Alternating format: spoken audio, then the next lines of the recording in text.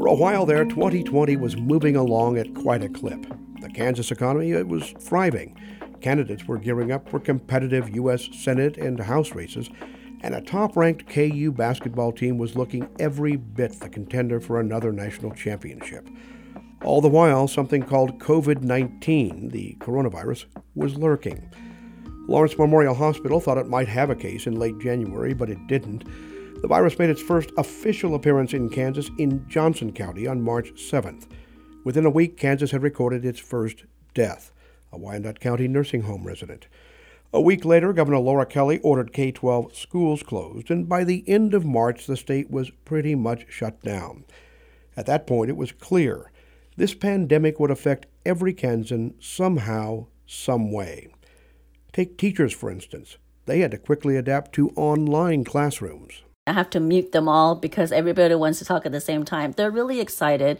They miss that social interaction, I can tell. With no customers, business owners had to send their workers home. We have no idea what the duration of this is going to be. We had a teleconference call with all of our staff, making sure they understood what was available in provisions with unemployment. And Kansans who still had jobs, so-called essential workers, especially in the meatpacking plants, started each day with a sense of dread. As soon as I start parking, I'm just like, my heart starts beating fast. And like, I have high blood pressure. So like, I'm getting anxiety right away as soon as I'm walking towards the plant. And then once I'm in there, I mean, it's hard to perform good and do the job right. In this year of the people and the pandemic, everyone has a story to tell. I'm Jim McLean, and this is My Fellow Kansans, a podcast from the Kansas News Service.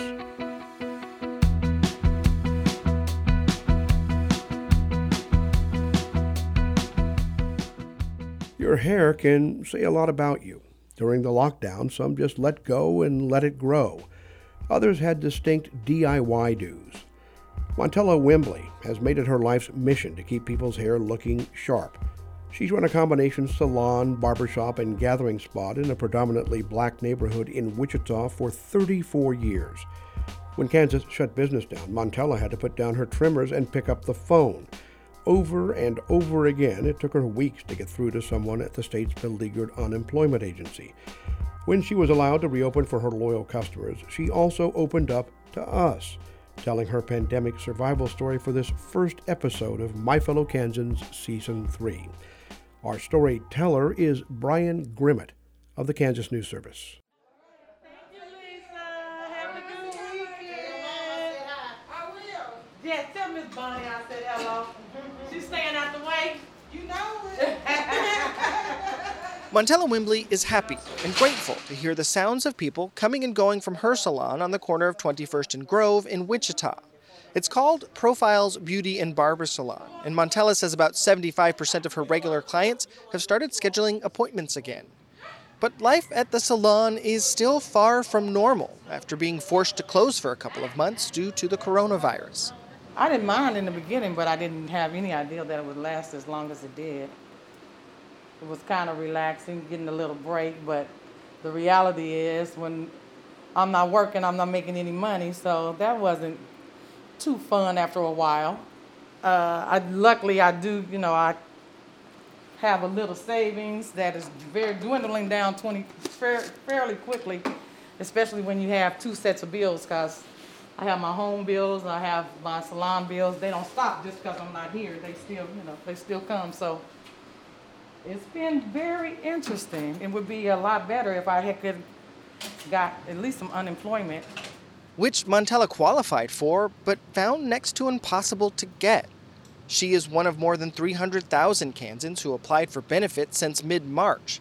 The surge of applications was just too much to handle for the limited number of state employees and the nearly 40-year-old system they are working with. Oh, that was really probably more frustrating than even trying to pay my bills. It was trying to get in contact, because if you were on the computer, it would only let you go so far, and then it would tell you to call the number.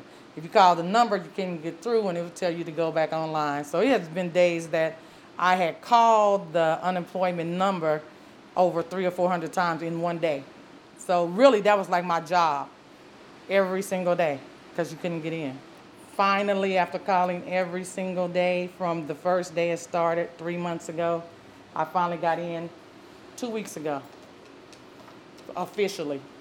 So I still haven't gotten a check, and I still haven't got my stimulus check, and I have applied for some small business loans, and I hadn't heard from them either. Montella's customers, who are used to shooting the breeze at the shop, then jumped into the conversation. They should have updated their service. That's why I was saying when she was talking about. In 2000, they should have updated. They know things was going, anything is happening. And they said it hasn't been in 40 years. Come on. Right. You had 40 years of budgeting. You know what I'm saying? Yeah. That you had a budget. You want to be a law-abiding citizen, but after the first month, you was like, okay. The second month, kind of in the middle of the second month, you're like, oh, well, it almost makes you think about it. So the third month, I was really like, okay, I hope we open soon. We're just going to hold a little longer. So it was very trying, actually.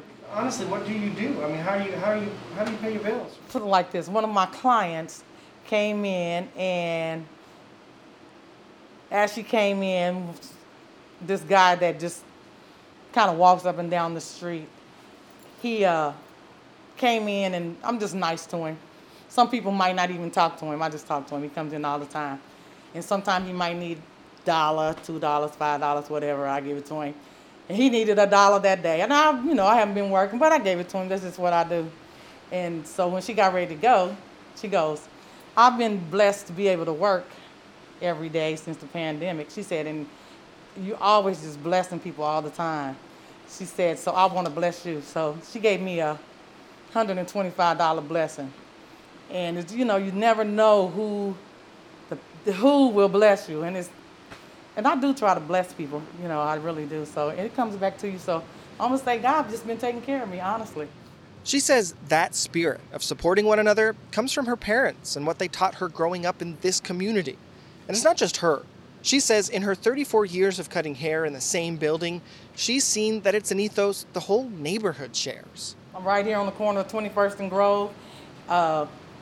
If you want to say it's the middle of the black community, and people always have a lot of negative things to say, but you can just sit here in my parking lot. You can sit right here in my parking lot and see the love of the people, because there's other businesses next door to me, and all day long they're getting out the car, hey, and hugging one another. And, that's just the community, the atmosphere. A lot of people, because it is a black neighborhood, want to say, it's in the black neighborhood, so you want to be scared. But if they got out and really walked around and said hi, they're probably some of the most friendly people you ever want to meet. Because we really do take care of each other. Keith Hill is next up in the chair. He lives just around the corner from the salon, where he works as a home health aide at a senior residence. He's been coming to Montella's for haircuts since the early 90s. This area is not things are going on in every part of town, okay? Every part of town. I wouldn't have it any other way. I love where I live. The people that I'm with, I live in like a senior resident, and, we're like family. We look after each other, and with this going on. Meaning the coronavirus pandemic. You got to make sure that you're checking on them, because you don't know, particularly when you haven't seen somebody in a minute. You want to know, where is Sister So-and-so, because ain't nobody seen her. But like I said, I was at these people's house when they took that friend when she first got it. And it was really weird to watch the EMS come all suited. I call it suited and booted in those, look like rain gear and those, shields and stuff. Oh my God. I don't know how they knew she had it, but that's the way they were dressed. And then when they found out she did, I was like, oh wow. But we thank God, we were praying for her and everything. She's doing better though. And I hate to say this, it makes you leery to be around people like that. It's not their fault. They got it, but still, you want to be cautious. You don't want it. It's not saying that I don't love you anymore, but I got to worry about me too. Yeah. So, People want to go to the pools. They want to be outside. They want to go on vacation.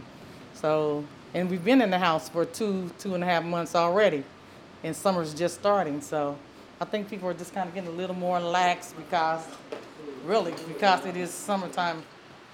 all right. Well, I will see you next week. All righty. Okay.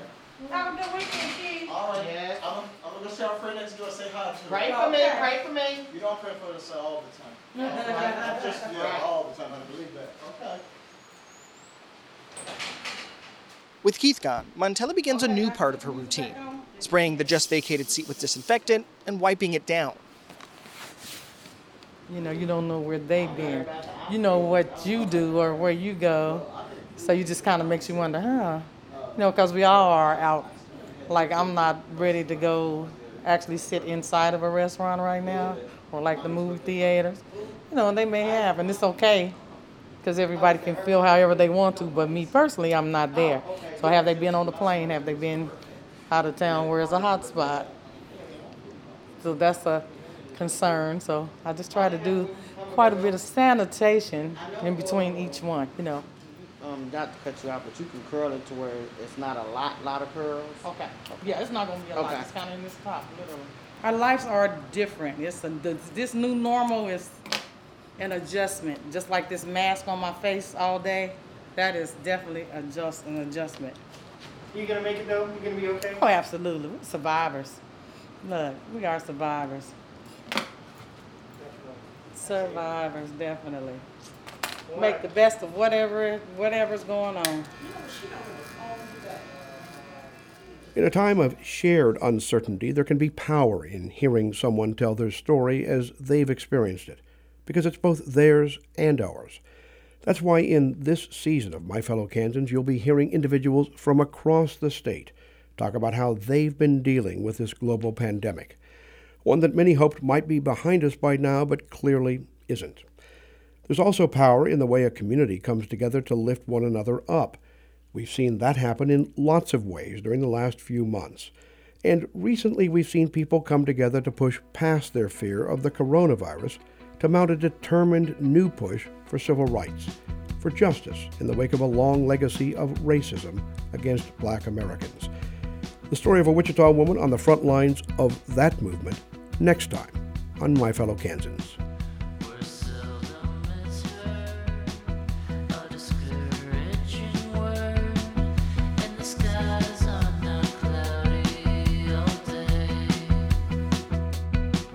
If you have an experience you'd like to share about how the coronavirus pandemic has affected your life, we'd like to hear it.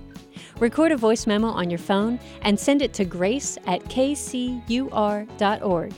Tell us who you are, where you are, and what life has been like over the past few months. My Fellow Kansans comes from the Kansas News Service, a collaboration of public radio stations KMUW in Wichita, Kansas Public Radio in Lawrence, High Plains Public Radio in Garden City, and KCUR in Kansas City. Brian Grimmett reported, wrote, and produced this episode, with help from host Jim McLean. Erica Hunsinger edited the podcast. Grace Lotz, Brianna O'Higgins, and Beth Golay helped with promotions. Jordan Kirtley designed our logo. Primary Color Music produced our theme song. And all other music you heard is from Free Music Archive. For more stories from the Kansas News Service, go to ksnewsservice.org. And to support more work like this, please donate to your local public radio station. See you next week.